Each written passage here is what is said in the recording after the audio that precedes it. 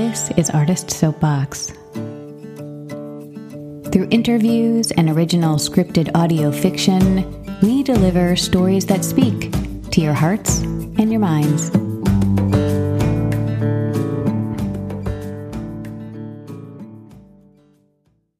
Hey Soapboxers, it's your pal Juliana. I am so excited that I got to talk to my friend Jess Klein for today's episode. Jess is an incredible songwriter, singer, performer who has toured the world with her unbelievable music. She's been in the game long enough to know that creative cycles are normal and natural, and I just really love the way that she approaches that with a kind of ease that I hope this episode will help you realize in your writing process. Jess just finished producing an album that's coming out in the fall called In the Arms of a Song. So at the time of this recording, it's not out yet, but you will be able to get it very soon. And she's starting to tour again, like a lot of us are. So I hope that you'll be able to catch her live and in person and get to see her unbelievable work. You can find her at www.jessklein.com. On YouTube and Instagram, she is Ms. Jess Klein. That's MsJessKlein. You should do whatever you can to find Jess and listen and have a good cry. And I know you will enjoy this episode. Hello, Jess Klein. Thanks so much for joining me today. Thank you for having me. This is one of those fun situations where I get to talk to somebody that I used to see in real life a lot. Yeah. But we're talking on the internet about 10 miles apart from each other. Yeah. That's fine. This is normal now. Yeah. How are you doing? I'm doing pretty good. I feel got a lot of exciting sort of creative stuff that I'm doing, and then the world is not making me happy. But I played a show Friday night and I sang my songs about the world, and it made me feel better. Yeah, I always find that those times when I least want to play is the time that I most need to play. Like once I do that show where I'm like, God, I really don't want to get up here and do this thing tonight. And then after it, I'm like, thank goodness I did that thing. Yeah. I know that feeling. Yeah, so you're writing again and playing again and working on stuff. How is it feeling? It's good. I just finished an album a couple months ago, so I haven't been like actively writing songs recently. I've been doing a lot of journaling, and sometimes that turns into something, and sometimes it just keeps the flow going from my mind to the paper. But I have been loving performing a lot. It just feels really good to just sing and like let the sound out, and that feels good. That feels like I feel like I'm starting to remember why I do this. Yeah. And I'm glad you brought up your album, because I think something that doesn't get talked about a lot when starting out as a songwriter is that, you know, there's a time to write and prepare, and then a time to record, and then a time to go perform those songs that you've put out. Yeah. And it's this long process. By the time you're done making the album, you do need kind of a break. There's sort of a natural break that happens with writing new stuff. And you shift into this other gear of like focusing on performing the songs. Is that your usual experience? That's certainly what happens to me. Definitely. I feel like, like I kind of need a break from all that soul searching and digging stuff up and, you know, tweaking language. And it's just like a really different part of the process for me than the performance part. And they both are equally important. And a friend of mine, a songwriter named Ray Bonneville, called this time when you're not actively writing, he called it fueling. And I just always really like that, because it's like you're just doing other things. You're like absorbing life experiences, or you're just sort of observing, or whatever it is that you do when you're not writing. It's like an important part of the cycle. Yeah, it's still an active part. It's not actually this like inert thing that it feels like sometimes. Yeah, exactly. I mean, for me, you know, often, I mean, it's a little different if I'm trying to write for a specific project, but often I will be surprised by the strength of an idea that will come along when I wasn't trying to write. it'll just suddenly be like a wave of emotion. And it's like, now I need to sit down and put some words to this, or you don't always have to be sort of like banging down the door every day trying to get to the ideas. If you've trained yourself to receive them, like they're going to come back. Yeah. Talk more about that process of like receptivity. Like you've been at this a while, and so you probably kind of live in it subconsciously a little bit at this point. What was it like to develop that skill? Because I think there's a difference between I'm sitting around and waiting for inspiration to strike. Yeah. Which maybe is not very effective usually, versus this receptivity that you're talking about. I guess one of the things that I do, and it's like a chicken and egg situation, but I tend to like really observe human nature and take note of other people's habits and emotions and stuff. And also, I'll also sort of naturally do that on a large scale. Like, what is society doing right now, or different parts of society doing, and how are they acting? And to me, that's sort of like putting the right soil in the garden of writing or songwriting, because I'm watching my fellow humans. Like, I'm always just sort of like watching them myself. Like, what am I feeling today? To me, that's sort of a step that lays the groundwork for writing to happen. Yeah, like you said, like it's not passive really, but I'm not trying to force it into anything. It just sort of eventually I'll have like a clearly formed like thesis about what I'm observing, and then it can be kind of put into words. There's a lot of mixed metaphors in there, but yeah, we got it. It's like the garden and you're building a house yeah, it's really interesting. I mean, I feel like it's taken me a long time to be okay with the part where I wasn't producing something actively. Like, I think that I felt like I had a lot to prove when I first started out. And I mean, like probably all through my 20s and 30s, I felt like I had to constantly be proving something. Like, I can still do this. I'm going to write one that's as good as the last one, or, Yeah.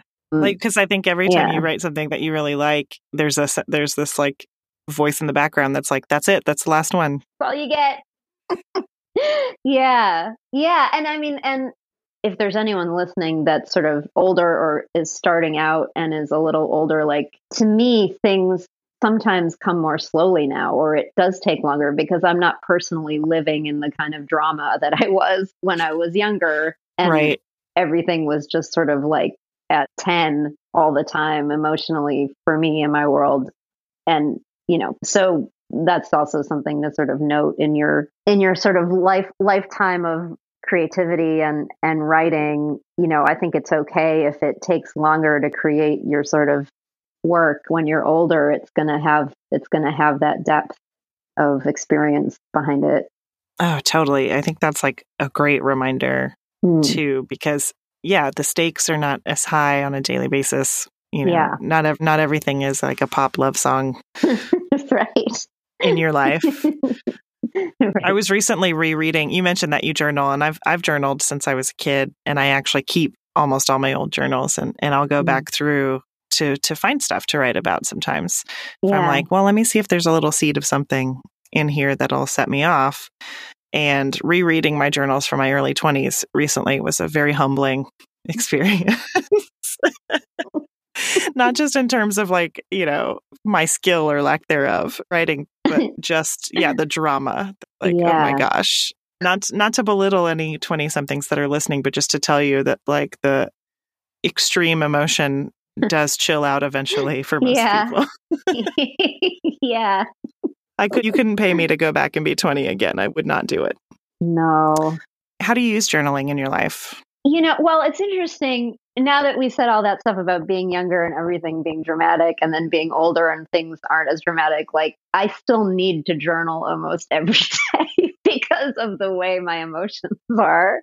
I have to kind of, I mean, not, it's not all the time, all the time. But if there's a lot going on in the world or in my life, my typical process is like definitely at night before bed.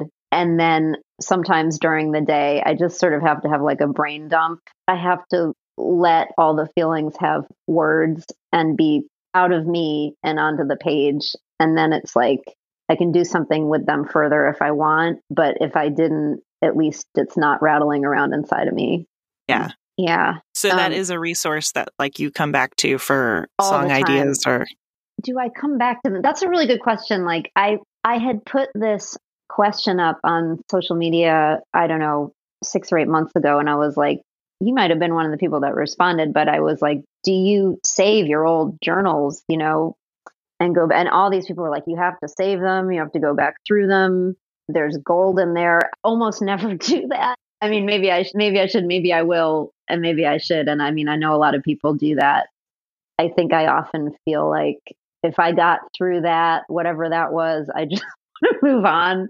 But yes, that's definitely a tool that a lot of people recommend. But it sounds like your approach is too, which is that the journaling itself, the process of doing it, is the thing that's like keeping that writer's muscle in shape, and also like keeping you on kind of a plane where you're receptive to stuff. And so maybe you don't actually need to go back and read it because the process is the thing, and not necessarily that you're using it to generate ideas.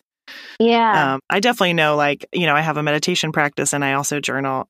And if I haven't done either of those things for like a week or so, I definitely feel it. And, I feel squirrely in a way that I don't if I'm consistent with that. Yeah. Like I think of writing and inspiration often like you want to keep your muscles sort of loose and warmed up. For me, that practice is the journaling, so that when an idea strikes, I'm sort of warmed up and I'm used to writing. I like that you said the phrase like used to writing, because it is a thing that can, to use the muscle metaphor again, that can kind of atrophy if you don't do it regularly. Yeah. Even if you are very experienced and you've released a number of albums and you've toured nationally, it's not just a thing that happens to beginners. It's a thing that everybody needs to do. Totally. I mean, for me, it's like, if I haven't been writing for a while and then I'm like, okay, I'm going to try and dig in here and, work on an album. It takes weeks and weeks for me to get to the point where I feel like I'm creating something I might save. And that doesn't mean all the other things weren't valuable, but it's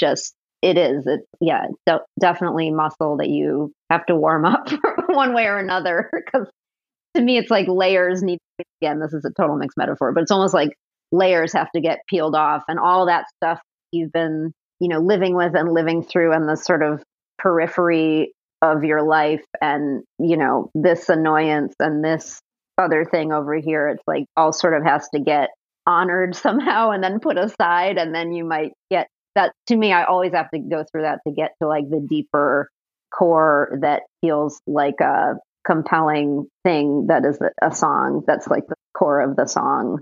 When you're getting through that, are you doing that through writing songs that you then don't keep, or usually, what does that look like?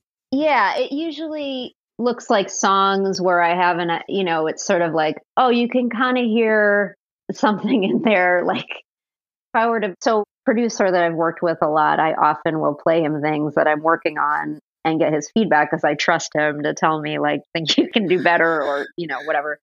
And often it'll be like, that's pretty. Like if it's, and to me, it's like, it can feel really powerful in the moment. And then if I go back and listen to it, it's like, I didn't totally get to the heart of the matter there. Like there's something deeper or better I could do with that. And so that song probably won't be kept, because if I'm aware that there's something deeper to get to, I'd rather try and find the sort of, deeper and more compelling thing typically. And then having that as a starting point is like clearing the path for that other song that needs to happen. Yeah. And sometimes it's really annoying. Like I did, I'm part of I've been pretty lazy about it lately, but I'm part of a song game, which is, like weekly, this songwriter friend will send out a prompt and we're supposed to complete a song around that prompt, that phrase or whatever, by the end of the next week. And at some point while I was writing for this last album, the prompt was greatest hits. And so I wrote this whole story song about this guy who follows his favorite band, and he's like kind of lost in the rest of his life. But when he sees them on stage, he'll follow them anywhere because they're just speaking to him, And I played it for my producer, and he was like, and I thought it was really great, and then I played it for him, and he was like, this is a really good narrative, but there's like one line in there that I think that you could write a whole other song around. And wow. and he told me what the line was. I was like, oh, okay, that's a really good idea.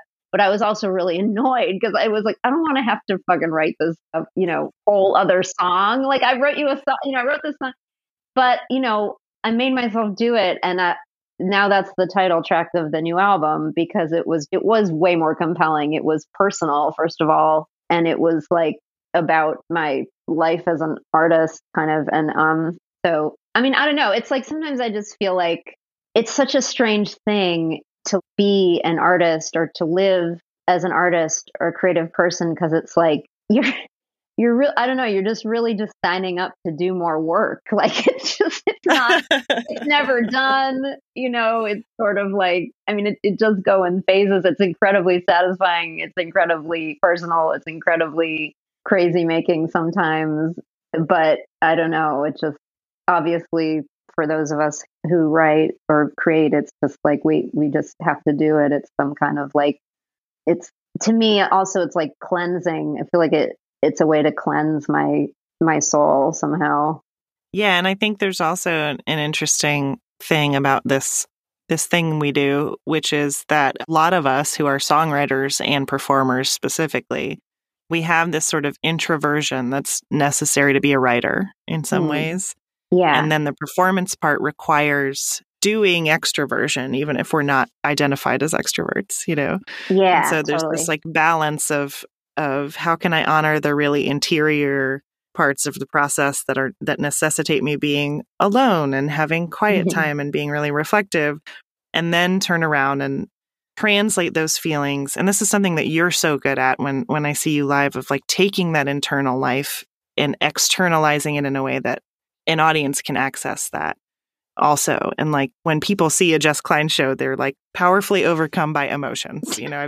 I love going to one of your shows and watching an audience watch you, because you're just really externalizing that process. Yeah. And I think the part of it that is a skill is to do that and really give it to the audience. Sometimes if you're too internal, you're just watching somebody stare at their shoes and have their own feelings, and they're not actually like letting the audience in to that process. So there's like an interesting balance that I see when I watch you of you're really showing people, that internal process, and you're letting it be theirs also, like letting them have their thing. So how do you like protect your interior life when you're up there on the stage, like putting your heart out there? Thank you. That was really kind of you to say. Yeah. Let's see. A couple of things came to mind when you were saying that. One was that I didn't always protect, I think, like my inner life. There was a time when I was living in New York City and I was writing and then recording this album called City Garden, but I didn't, it was like I was somehow putting so much out in the performances that I kind of didn't feel safe. And someone mentioned that to me, and I think since then I've kind of trained myself to see the stage as like a safe place where I get to decide what happens. It's my choice to how much I let out. I don't really know how to describe what the shift was that I made, except that it just started to feel more about empowerment than exposure. Like it was like I started to look at it as I'm going to feel good if I give my all to this, because these are my words, and why wouldn't I just stand up there and sing them like I really believe them, and like use my voice and my body and the things I say to the audience to just embrace like the whole of who I am. I mean, like there's parts of me I think that only ever come out on the stage. I don't know, which is probably not uncommon. It just feels more and more like, I don't know, maybe it's just been getting older, or maybe just finding more security and safety in my real life relationships and situations has helped me know that what I do on stage is my choice, and it's not like this desperation that maybe was driving me when I was younger.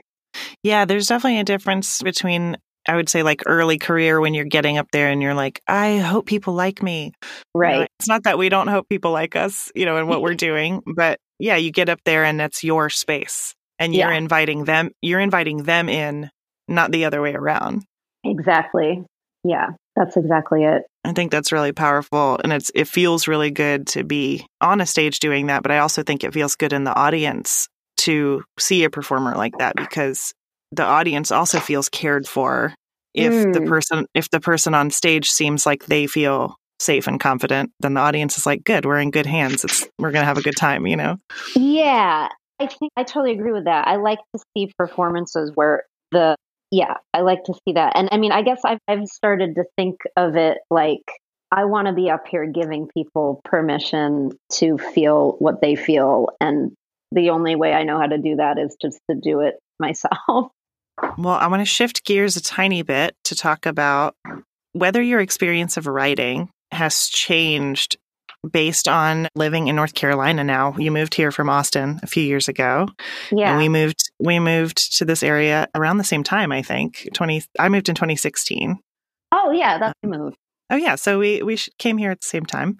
And I wonder if you notice anything about your process being influenced by place at all. I think that I've had to I prefer living here. Like, our life is much better in most ways living here. But creatively, I've had to sort of figure out what works. I've had to be more proactive in terms of figuring out what works for me versus I think in Austin, I was so like submerged in a culture of songwriting that I didn't even have to think about it that much. It was just like, I could go out every night and see someone who would write at least pretty good songs, if not great. And here, the music scene is sort of split up more. There's Durham and there's Chapel Hill and there's Carrboro and there's Raleigh. And I've had to sort of figure out more proactively, I think, what works for me. And part of that for me was getting back in touch with my producer from Austin, because I knew that he would give me the feedback I needed. I was having trouble finding like the sort of feedback from another songwriter that I would trust fully, maybe with my work. But other than that, I think it's given me like maybe a broader range of sounds to draw from. I mean, I don't know, listen to a lot more maybe gospel influenced stuff since living here. Yeah. And bluegrass for sure. So like you can't escape it, living here. And also just the sort of, it's pretty broad strokes, but there's like just like a sweetness and a softness here that I don't associate with Austin, which was kind of has that, I don't know, whatever Texas is. There are a lot of really cool people in Austin and people can be very friendly. But if you think about the landscape, it's harsher.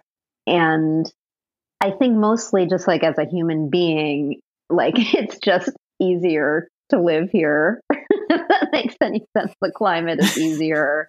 The cost of living is easier and people are friendlier and the pace is a little slower. And yeah. That is great because it ties into something that I feel like I talk about a lot just because I'm pretty passionate about it, which is that like this idea of struggle being idealized as part of artistic process. We have this idea of the starving artist, which I hate.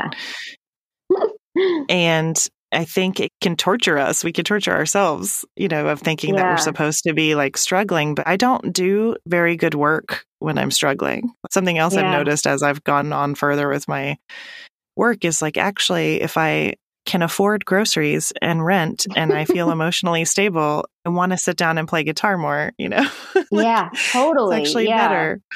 Yeah, absolutely. And so like prioritizing being in a place where you feel cared for, however that means, by the environment, by the relationships, by the house that you're in or whatever, is actually like really beneficial to the creative process, I think. Yeah, absolutely. Yeah. We love to read about the struggles that made this person who they are, or made this person write this thing or whatever. But yeah, I don't know. I mean, I guess I feel like it sometimes takes me longer to complete something now that my life is good. But I also think I'm not trading like the love and the comfort I have just to like go be I don't think that the myth of the tortured artist like is sustainable. Yeah, like actually I'd like to be medicated for my mental health issues. That I am better when that happens. Yes. Yeah. So when you're in a period of time when you're not writing, it sounds like you have a pretty good handle on and have like befriended that place a little bit more. How do you care for your creative process what does it feel like? Do you recognize when one of those periods is happening, or maybe once you're in it? And then how do you take care of yourself during that time so that you don't have, that thing that we talked about a few minutes ago of like, oh, that's going to be my last song that I've ever written? Yeah. I feel like that shift only happened to me really recently. And I think that because of the pandemic or whatever, I've just finally learned if I'm able to rest, like I'm just going to rest. Like that is a good thing to do for my creative muscles, for my body.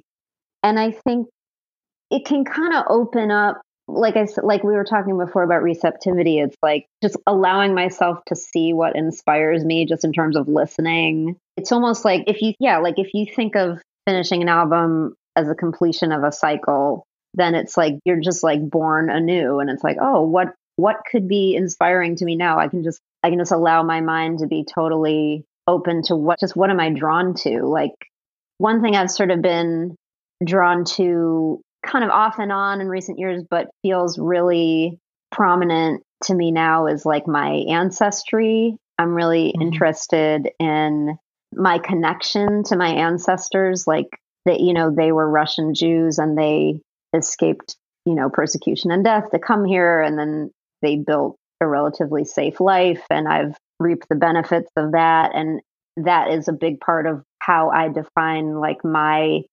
motivation to do activist things or to like speak to, I hate to say like social issues or something, but just like the shit we have going on, like the repression and everything.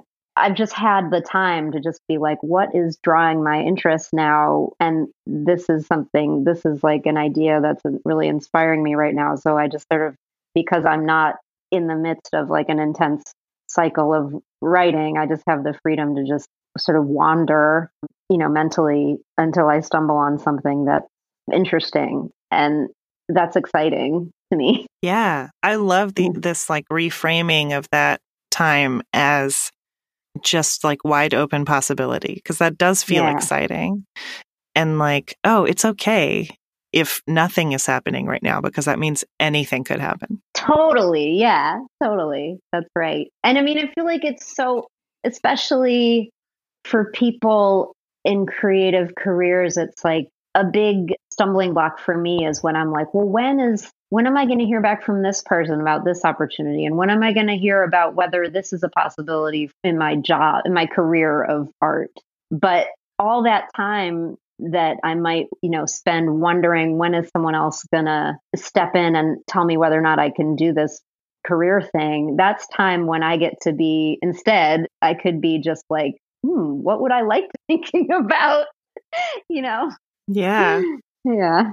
I love it. Well, Jess, this has been so awesome. Thank you so much for talking to me today. Oh, my pleasure. Thank you. Y'all, Jess's newest album, In the Arms of a Song, is coming out in the fall, and I can't wait to hear it. And if Jess is coming through your town, you definitely need to go catch a show so you can cry in a really great way. And can't wait to see you play live again, Jess. Thank you. Likewise. I love The Other Girls. I just love that song so much. Oh, thank you so much. I appreciate it. Established in 2017, Artist Soapbox is a podcast production studio based in North Carolina. Artist Soapbox produces original scripted audio fiction and an ongoing interview podcast about the creative process. We cultivate aspiring audio dramatists and producers, and we partner with organizations and individuals to create new audio content. For more information and ways to support our work, check out artistsoapbox.org or find us on Facebook, Instagram, or Twitter. The Artist Soapbox theme song is Ashes by Juliana Finch.